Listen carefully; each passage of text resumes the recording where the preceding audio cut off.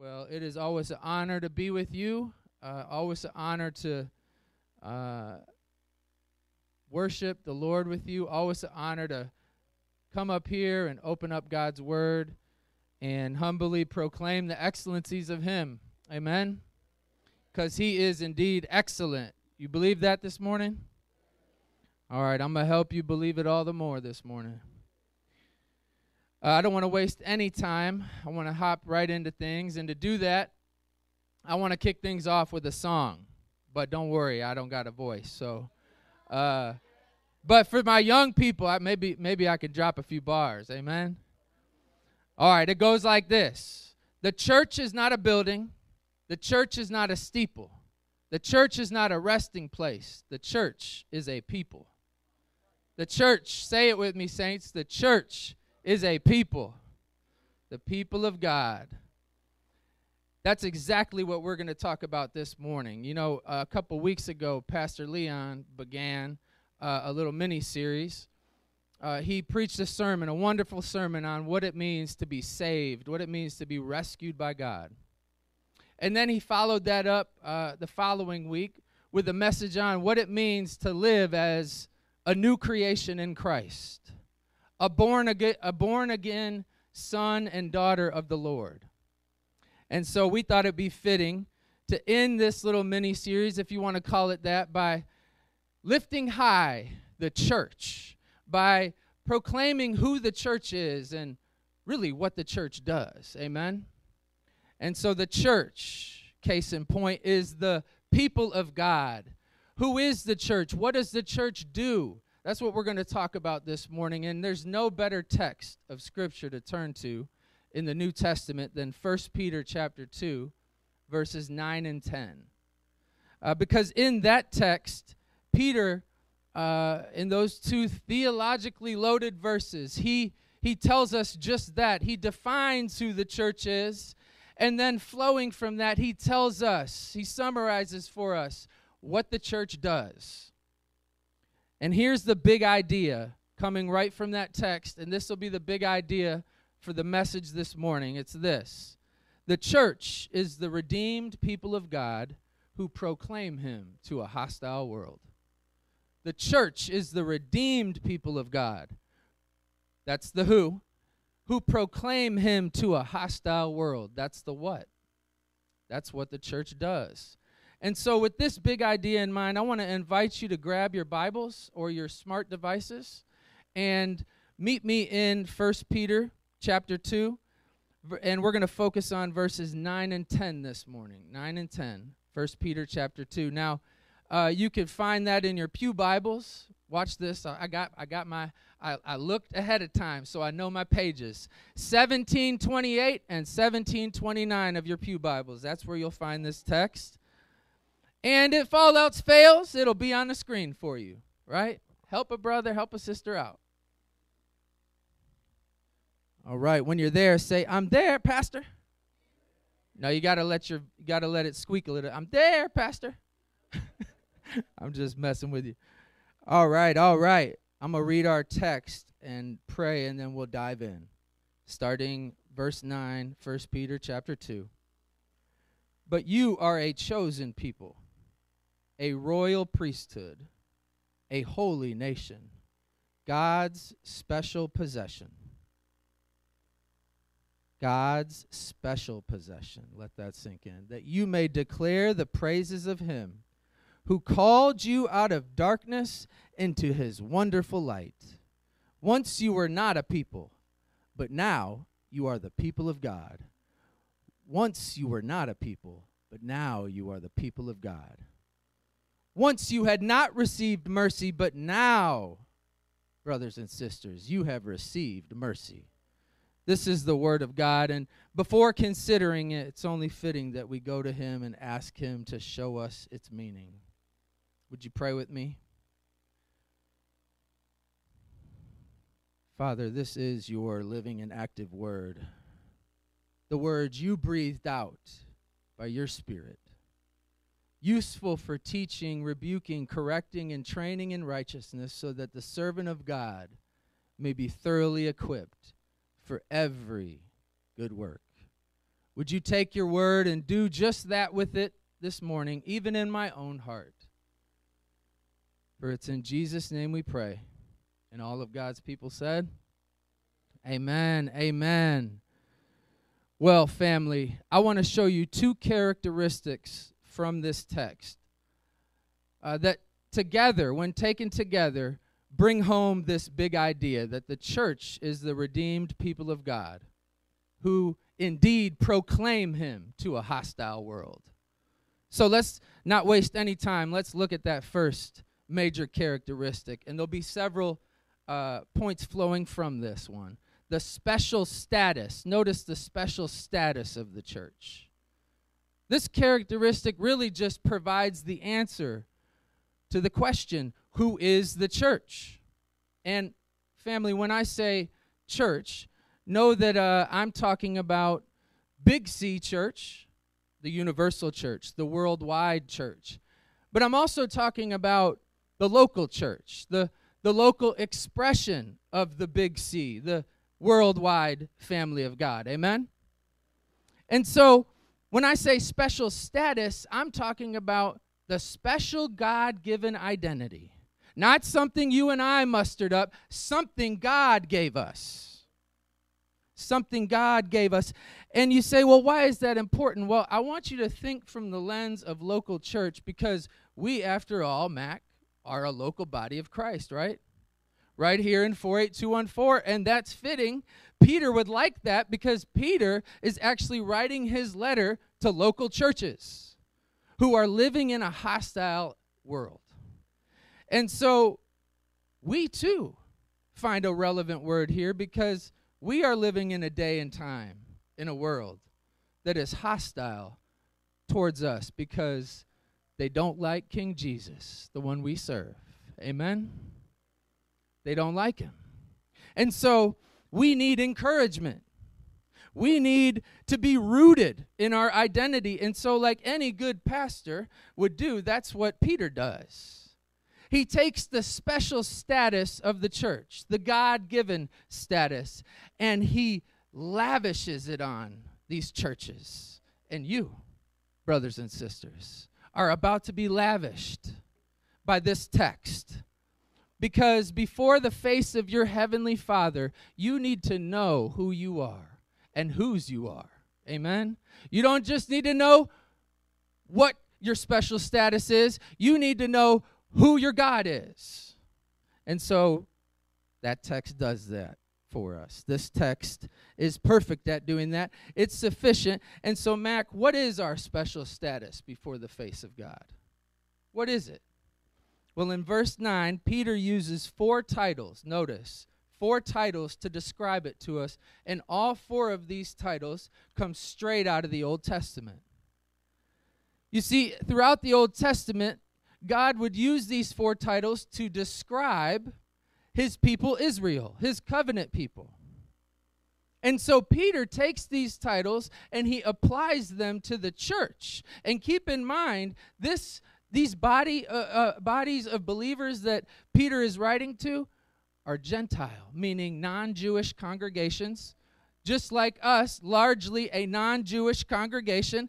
And yet Peter takes language from the Old Testament that God puts on Israel and he applies it to the church because Peter is saying, the church is the continuation of God's true believing Israel. Or to say it another way, the church is the continuation of God's true believing people. From start to finish, God has always had only one people. And they're made up of all the people of God. Amen? Everyone is in Christ, a son, a daughter of Abraham, and therefore a son and daughter of God. But let me keep going because I got to get to the meat. There's 4 titles that Peter points out, and I want to take each of them at a time. So we'll look at this first one. Notice it in verse 9. Peter says, but you are a chosen people. A chosen people. Direct your eyes up to verse 4 and notice Peter refers to Christ as God's chosen and honored one. Why does he do that? You see, what Peter is saying there is let me say it differently. God, for all of eternity, God the Father, has regarded God, his eternal Son, as the one through whom and in whom he would save his people. And so Peter says here in this text, we are a chosen people. And in verse 4, he says Jesus is his chosen one. How does this connect? I want to share the words of one theologian. He has verses like 2 Peter and Ephesians 1:4 and 2 Timothy 1:9 in mind when he says this, but listen to how he explains it.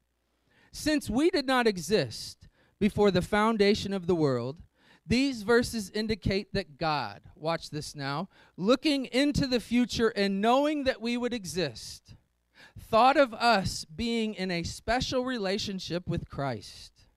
He did not first choose us and later decide to relate us to Christ. Nope.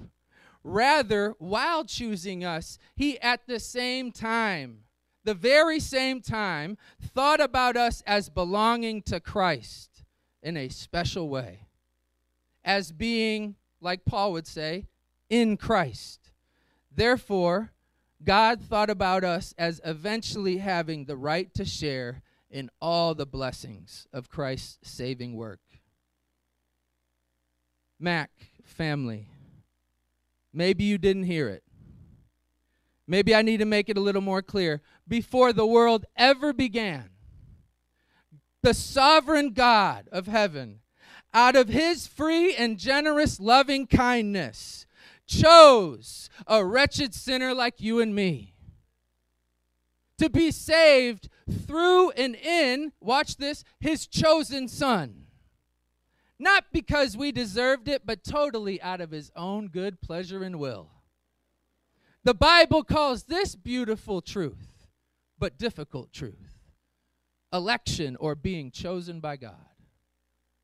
Being chosen by God. But it's not enough to just explain it. Can I describe it to you? Let me describe how it works. How does it work? Well, I'll make my best attempt to tell you how this doctrine of election, or we're going to call it being chosen by God. To do that, though, I need you to use your imagination with me. Can you, everybody go like this? You just turned your thinking cap, your imagination hat on, okay? So the youth are like, no, not the sound effects. He did that during the retreat. So I want you to think about this. Imagine you're standing outside of the most delicious, the most fancy restaurant ever. Over the years, people have been inviting you to this restaurant. They've been persuading you. They've been telling you how good the meat is there, how good the sides are, how everything's fresh. It always comes out just right. The servers are on point. They never get the order wrong. It's as if this restaurant is perfect. So you're standing outside of this restaurant. You've never gone to it. You've heard about it. You've been people been trying to persuade you about it, but now you feel drawn to go. But there's a problem. You know what it is? You don't feel like you have the proper dress to go in there. You don't feel like you have the proper attire in your closet. And so feeling these thoughts, you also think to yourself, you know what?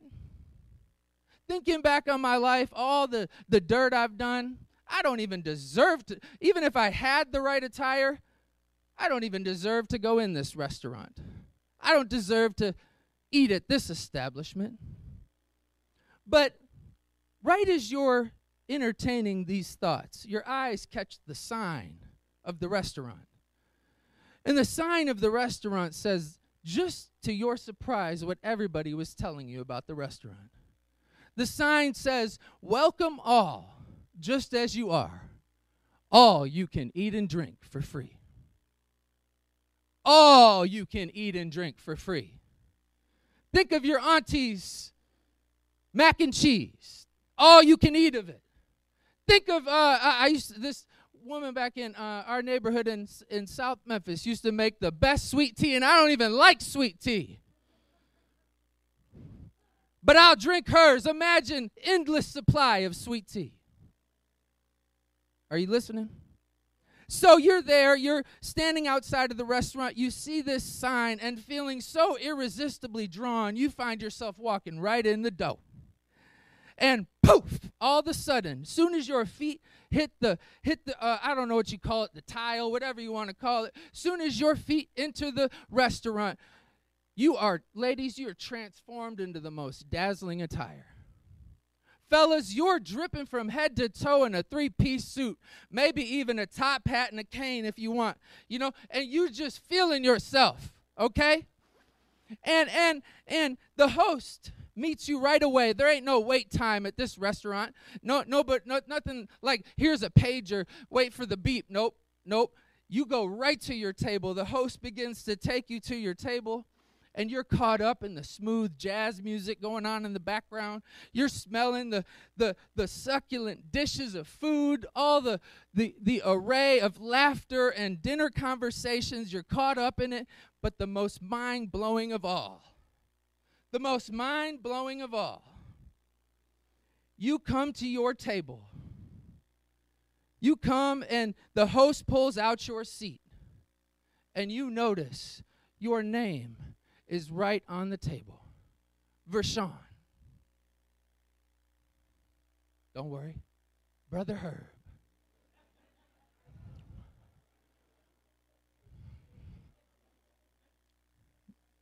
Insert your name there, saints. Your name's at the table. How do they know my name? Right as you think this thought, your eyes catch the sign out the windows of the restaurant. And do you know what the sign says now? Once it said, welcome all just as you are, all you can eat and drink for free. Now it says, chosen before the foundation of the universe in Christ. Hallelujah. Let me explain. You see, when you were an unbeliever, still dead in your trespasses and sins, still walking the way of the world, being persuaded, being constantly invited to go into the restaurant called the Kingdom of God. But you never went. You see, the gospel message to you all your life was good news going out to all the world, saying, welcome all, come as you are, just as you are, all you can eat and drink for free. And one day, you walked in. Amen. And you know what happened when you walked in? You became a born-again believer in Christ. And that same good news that you heard stays that good news, only it gets nuanced. Now when you consider this good news, you hear it as a constant, humbling, joyful reminder that the only reason a sinner like you and me said yes to God is because before creation began, God said yes about you. He knows your name. If I could sing Tasha Cobbs right now, I would. But I can't, so I'm not going to. But saints, do you feel what Peter is saying? Not just you individually, you corporately are a chosen people. You see, I remember the first time I got chose to play minor league professional hockey. I got the call. I was living in a one-room basement, a single room. I had, thankfully, my own bathroom, but I was in this funny interim period. And I didn't know what I was going to do. I had my bags packed, ready to go, though. I was a Christian. I knew I was loved by God. I knew God had birthed this dream in me to go and play. But I wasn't getting the call. And then one day my phone rang and said, Kevin, you've been selected to play for my team. And friends, I left that basement so fast. I was like, I'm done. I'm through with this place. I was on cloud 9. I was so filled with joy. But nothing compared to when I first found out I was chose by God. It smashed that joy. It made that look like a little snicker. Because when I found out that God chose me before the foundation of the universe, after all the dirt that I have done, whew, come on, family. And get this, I don't know where you're at, saints. I take a little more time on this point because God told me to. And here's the thing, I got the mic, you don't. So what you gonna do? So listen, saints, listen. Wherever you're coming in at today, whether you're a person who's never known what it's like to be selected, always felt overlooked in life, always passed by, not even picked last. Who cares? Because you have the choice of the only one whose choice really matters in life. And maybe you're a person who's been chosen all your life for things, just seem to get the break. Don't get too high and mighty. Be humbled by this. The sovereign God, the holy God, chose a wretched sinner like you to be his beloved son and daughter. Amen? All right, I got to keep going. There's more sermon to preach. Amen? So we are a chosen people, Peter says. But not only that, he also says you are a royal priesthood. A royal priesthood. In verses 4 and 5, Peter actually refers to the church as a new temple. And then right after that, he follows that up by saying, not only is the church the new temple, but this makes the church a holy priesthood within the temple. Serving God within this new temple, not made of brick and mortar, but flesh and blood. Believers locking arms like living stones, connected together to form God's sanctuary. We serve God in that sanctuary as his holy priesthood. Peter gets so excited about this, he reiterates it right here in verse 9 by calling us a royal priesthood. A royal priesthood. Takes this language right out of Exodus 19:6. You say, okay, Pastor, we're going to talk about the unique ministry of the priesthood in a moment, but what does this mean? What does it mean to be God's royal priesthood? You see, to be God's royal priesthood means that we are like God's HD TVs, his high-definition televisions. Because just think about it, like an HD TV that is known for displaying stunningly clear and vivid pictures of entertainment to viewers, we are God's HD TVs who are to be known for displaying stunningly clear and vivid pictures of God to the world. You see, as kings and queens, this is the royal aspect, we display to the world the saving rule of God, the all-wise, loving rule of God. And as priests and priestesses, this is the priestly aspect, we broadcast to the world, if I could say it like that, the saving mercy of God in Jesus Christ. You see, we are God's HD TVs, his high definition. If you want to see who God is, they ought to be able to see him in the church. That's what I'm trying to say. Don't make me work too hard. You see, Peter says, okay, saints, though you're hated by the world, who cares? Don't dwell on that. Dwell instead on this. You are God's chosen. You are God's royal priesthood, his HD TV, if you will. Amen. 64-inch. Like Alvin's TV. I don't even know how big his TV is. Cat just looks like he likes to watch a big game, not a small game. Amen? So the church is God's chosen people. The church is his royal priesthood, but there's a third title I need you to see. Peter says, don't forget this, the church is also a holy nation. Peter again pulls this language right out of Exodus 19, where God calls Israel a holy nation. This word holy means set apart for a special purpose.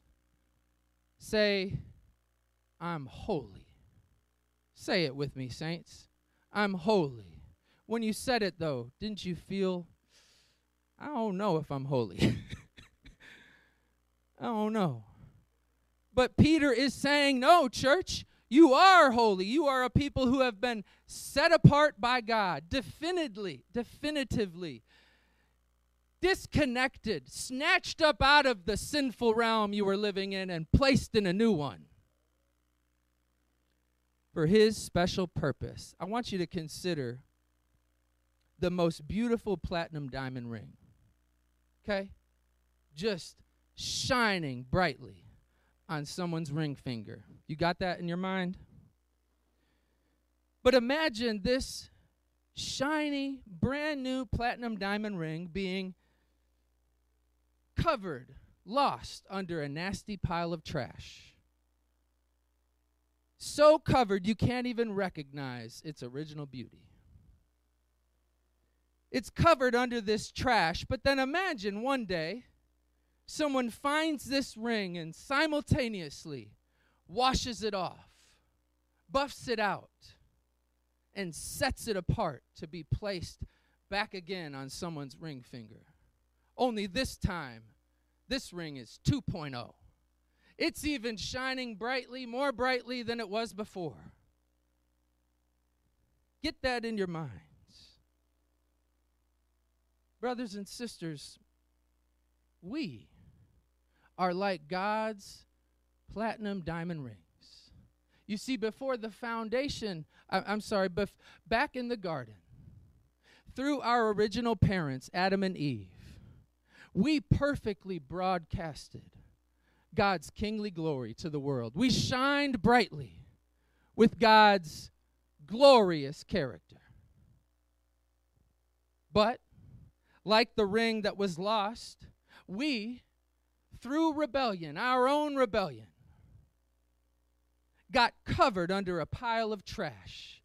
That trash pile is called idolatry, sin, and evil world system. So covered were we, you couldn't even tell who we were anymore.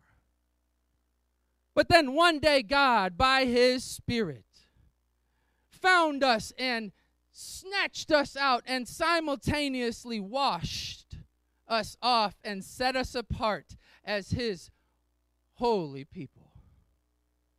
His holy nation, Peter says.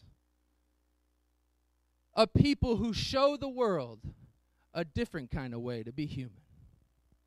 Who show the world the way of holiness. So unlike the world are we, that in a much better way, we shine brightly, more brightly than our original beauty, because we have a God that has set us apart. And you know, it's Memorial Day, and I'm so glad Pastor Leon gave us a word. Thank you, Pastor. It's only fitting I share a story with you. A story speaking about a people who show the world a different kind of way to be human, because we need that. You see, this story, one article calls the untold story of Memorial Day. The untold story of Memorial Day. Thankfully, the story was uncovered because for many years it was covered up by white Southerners. Because after the failed Reconstruction, white Southerners gained power and they started controlling the narrative of how Memorial Day began. and they wanted Memorial Day to have a certain meaning that they feel like they lost in the war. So they controlled the narrative, but thankfully Dr. David Blight found this story, the untold story of Memorial Day, and thankfully now he's telling it. You see, the story goes that, and by the way, you could find this story, if you want to get real serious, in the Harvard Archives, in the New York Tribune articles. The story goes that the Confederate Army was controlling South Carolina, in Charleston specific. And they turned a racetrack, a horse racing track, into a prison where they would put captured Union soldiers. And the conditions were so horrific in this prison that 257 Union soldiers lost their life from disease. And treating these bodies like trash, the Confederate Army threw them in a huge grave, a massive grave that they dug out behind the grandstands of the racetrack. Covered it up like it was life as usual. But, thankfully, Union Army pushed them out. In 1865, the final year of the war, the Union Army, which included colored troops from the 21st United States Colored Troops, came in and took the Confederates out, pushed them out, and the story goes that nearly a dozen slaves dug up the bodies of each of these soldiers and provided them a proper burial, with each having their own stone, unnamed, because they didn't know the names of these soldiers, but trying their best to give them all the dignity they could after being dehumanized. So, the story goes that on May the 1st, the first ever Memorial Day happened. Not what America teaches, not what our history books say, but thankfully we have some so committed they'll go the extra mile to find it for us and put it down and record it in the books. And they did, and you can find the footnotes. I checked them. So this procession happens where 3,000 black school children parade around the track holding roses, singing patriotic songs and spirituals, followed by women doing the same, holding baskets and wreaths and crosses. And black preachers from Charleston preaching sermons and leading prayers, and Union soldiers, including those of the colored troops, marching all around the gravesite. And by the way, not only did they provide proper burials for each of these soldiers, they built a white 10-foot-high fence around it to mark it out as a cemetery, and they put above the entrance a sign that said this: Martyrs of the Racetrack. Martyrs of the race course, rather. You say, okay, what's the connection? I share this with you because the black church once again gets silenced. Someone finds it and shows it to us. And we must learn from it, because in this story, the black church provides us a powerful example of what it looks like to be God's holy people, to be His set-apart people, to be His different people, His people who show the world a different kind of way to be human. The way specifically of properly honoring the dead, and the way of properly remembering and showing honor to fallen soldiers who sacrificed their lives for many of the freedoms we enjoy today. Brothers and sisters, that's how Memorial Day really happened. And friends, we ought to gather conviction. How are we doing on our holiness?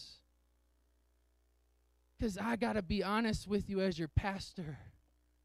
I've been around here for a year now, and I got to tell you, I love you, and I see great Christ-like things, but there is hints of worldliness in the flock. There's hints of worldliness in the flock. And it doesn't honor God. And it's not who you are. You are set apart as holy. Holy, holy, holy are you.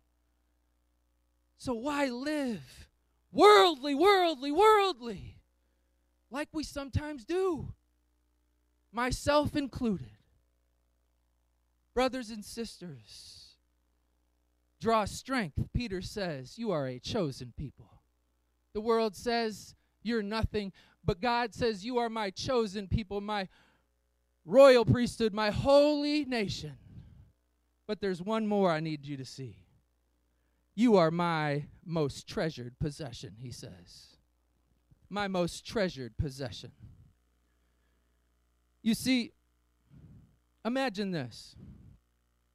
Not imagine. Actually, this actually exists. The Golden Jubilee Diamond. I told the kids about it last week. It was our metaphor for the weekend.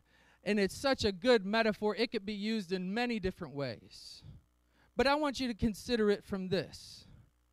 What Peter is saying, you are God's most special possession. When he says that, he's saying you are God's most treasured possession.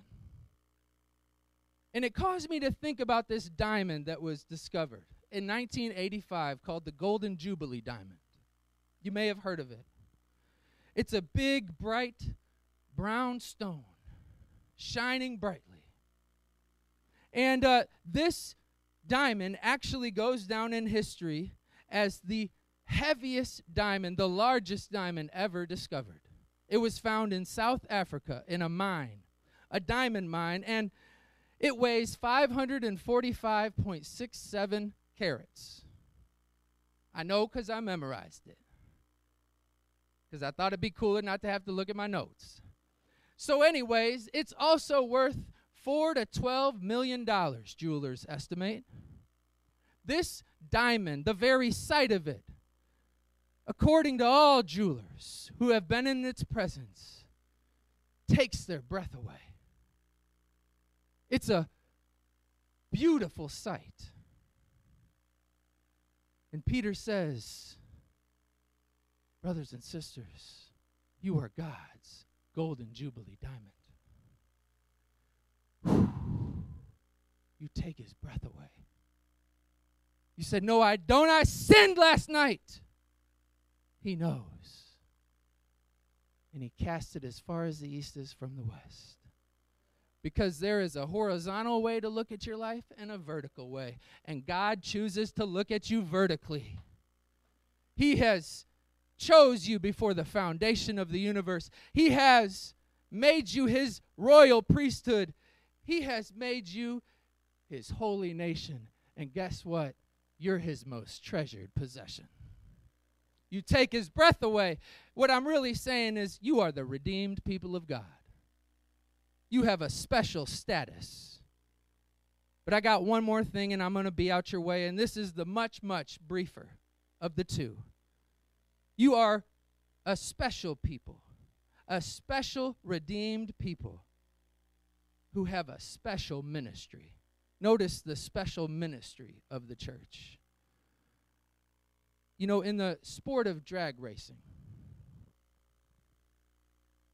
you say, why the connection with drag racing? Kind of abrupt. I know, I'm abrupt. I'm an abrupt dude. Drag racing, I need you to consider drag racing. In the sport of drag racing, you have nitrous oxide canisters. What is there, like 17 Fast and Furious movies now? I don't even know. I don't even watch them no more. They're all the same. But I love when they flick that little NOS button, right? It's amazing. But in the sport of drag racing, they'll have these nitrous oxide canisters installed. Why? Because nitrous oxide, I researched it, floods your engine cylinders with oxygen, causing just the right intense boost at the right time of the race. Soon as they flip that NOS switch, you cut loose on the track. And it always comes down to who hits it first. You see, Peter is saying your special status as God's chosen, his royal priesthood, his holy nation, his most treasured possession, is like an unlimited canister of NOS, an unlimited nitrous oxide booster, boosting you to carry out, church, his special ministry. You see, you need encouragement. You've been not left without power. You've been filled full of your special status. That's how Peter writes this, because if you put the other one before it, it doesn't work. You put the ministry above the who you are, and you'll always be burned out. Because you'll be doing it in your own power, and you'll be doing it off what God taught you last year. And I'm not saying don't follow what he taught you last year, but you ought to have a fresh step and pep. A pep in your step. That's what I meant. So let me show you how he says it here.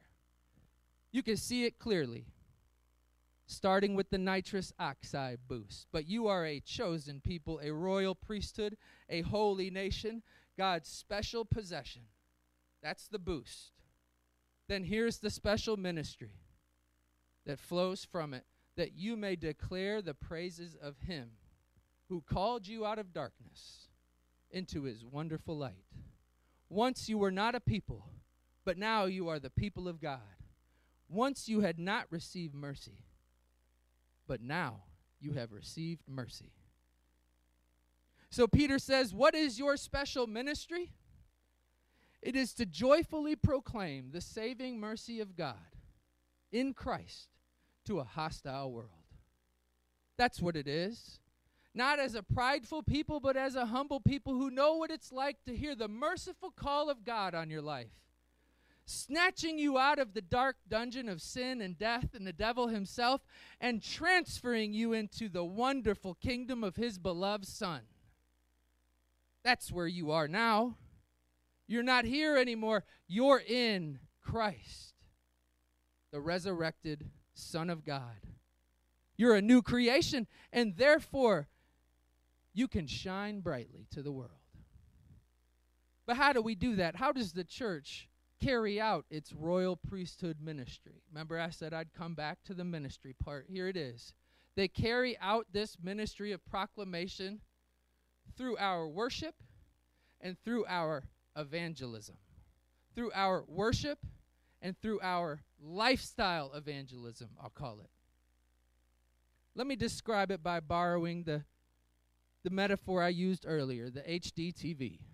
You see, an HD TV reflects stunningly clear and vivid pictures, and we are God's HD TVs. But what does the ministry look like?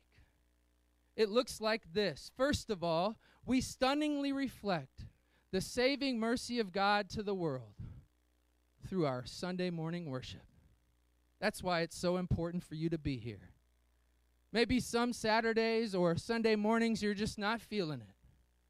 Well, don't go off your feelings. Get to the center. I had a friend that once said, when you're discouraged, get to the fold. You'll find somebody with another problem, and you'll be so preoccupied to serve, your problem will diminish in its power over you. And you see, sometimes you got to get to the center of the fold, and the best center of the fold is right here on Sunday mornings. It's not so much the building, it's when the people of God gather to hear the gospel preached and to sing the gospel and to give generously out of the joy of the gospel and to read the gospel and to feast upon the gospel in the Lord's Supper and to see the gospel when new believers are down here getting baptized. Amen? Brothers and sisters, what happens when that happens? The praise flows out those doors into the streets and into the minds and into the ears and the hearts of our unbelieving friends, family, and neighbors. And brothers and sisters, all know that there's a church over there on 3735 that preaches the gospel, and they happen to be praising God on Sunday mornings, and that praise consistently going out into the streets and into the minds and hearts and, Lord willing, the wills of your neighbors saying, repent and believe the good news and come be a part of the community. We are God's HD TVs, and our Sunday morning worship puts it on display. But also, we are also God's HD TVs in our lifestyle evangelism. Because our lifestyle, notice I didn't say lifestyle of evangelism. You say, why didn't you say that? I said lifestyle evangelism because it's a lifestyle. It's a lifestyle of holy conduct in private and in public. And along with that, married to that, words of gospel truth flowing out your lips that give people the reason for the hope that is in you. You see, when our worship gets married with our lifestyle evangelism, something amazing happens, friends. Something amazing in the community happens. You can't shut your garage anymore at 5 o'clock. You got to sit on the porch once in a while. And brothers and sisters, sometimes you have to endure seasons where it looks like there's no fruit. But I got to tell you, that doesn't mean anything because, friends, there's a greater reality behind it all. It's a sovereign God who has rescued a people, and he shows himself powerfully through that people, through their faithful worship, and through their lifestyle evangelism. You see, friends, whenever you're at the bank, whenever you're at work, whenever you're pumping gas, whenever you're at the park, going on a walk, playing sports, barbecuing, doing yard work, fixing or painting a house, talking with the neighbor on the porch, and on the list could go. It's in the midst of that everyday stuff of life, in the 48214 community and beyond, that you show the saving mercy of God in Christ to a lost and hostile world. Amen. And friends, don't forget this. You have the power to do it. You have the nitrous oxide booster. So quit complaining and get to the center of the fold. And how do you drink it? We have rhythms here at MAC, and you ought to have a personal rhythm at home too. You have a personal devotion time. You have a family devotion time. But you also have fellowship groups, and we're trying to beef those up. And we also have Bible studies. We're trying to get those back going. And you have Sunday morning worship so that every month you have consistent opportunities to get the nitrous oxide in you that will boost you for the mission. And don't do it by yourselves because you got a lot in here. And one day, Lord willing, none of this blue I'll see because it'll be nothing but people praising God and living a lifestyle of holiness and speaking gospel truth. I'm going to be out your way. This is my last story. I promise. I ain't going to tell no more. Pastor Leon's like, yeah, right. I'm like, you're probably right. But here it is. Let me close with this. I'll tell you how it looks. It's not rocket science, friends. And you don't have to be perfect to do it. The other day I left the office and I went home, parked the car, got the dog leash, okay? Average things I do every day. Slung the baby in the stroller, okay? Didn't sling her. I was kind. And I in my left hand I had Mac. In my right I pushed the stroller. And I got to tell you, on this specific day I was a little discouraged because ministry can get a little discouraging sometimes. Family life can get a little discouraging sometimes. Work life can get a little discouraging sometimes. You know what I'm talking about? I was a little discouraged, a little gloomy, down in the dumps. Debbie Downer. And as I'm walking down the street, I'm preparing to preach from this text. And I said, no, Satan, I'm going to preach this gospel to my heart. And I began to remind myself, Kevin, that's not who you are. You're a chosen people. And I started one by one appropriating this good news over me. And as my heart filled with encouragement, just then, 3 youth from the neighborhood approached me out of nowhere. And they said, hey, Pastor K, can we walk with you? And I said, yeah, now you can. So we start walking down the street, and we're walking the blocks. And at the end of our walk, one of the louder of the three yelled out, he said, Pastor K, this was so much fun. Could we do this again Friday? And I said, yeah, we could do it every week. I just got to ask my wife. But friends, you may say, what's God? Of course God is building you a ministry, Pastor K. We hired you for that. You're all gifted at that and everything. Maybe God has gifted me with the measure of his grace. But friends, it's something bigger than that. It's 15 years of Mack Avenue Community Church, because Kristen Edgar met this family before I did. Okay, and so the only reason I know them is because of her faithfulness, and Nate's faithfulness, and Adelaide's faithfulness, and on and on and on it goes. And friends, for 15 years, worship's been flowing out into the streets and into the minds and hearts and, Lord willing, the wills of people. Some of you even said, I'll follow Jesus. And you did it on somebody's witness from Mac. And friends, that's what happens when a church gets excited and said, I'm not going to shut my mouth, and I'm not going to leave my holiness in the private. I'm going to live it out in private and public. And I'm going to preach the gospel wherever I go. And I'm going to sing the gospel wherever I go, because that's who God's people are. The church is not a building. The church is not a steeple. The church is not a resting place. The church is the people of God. Will you pray with me? Chris, I feel like it's appropriate you could get on up here and lead us out. Father God, we praise you. We praise you, God, because you are worthy. You're worthy, God. And we want to sing to you. We want to sing loudly to you because you've made our hearts happy in you. And so, God, would you give us voices to sing? Would you give us minds to think your will, hearts to feel your presence, and voices to lift high your name? In Jesus' name we pray. And everybody said, amen. Let's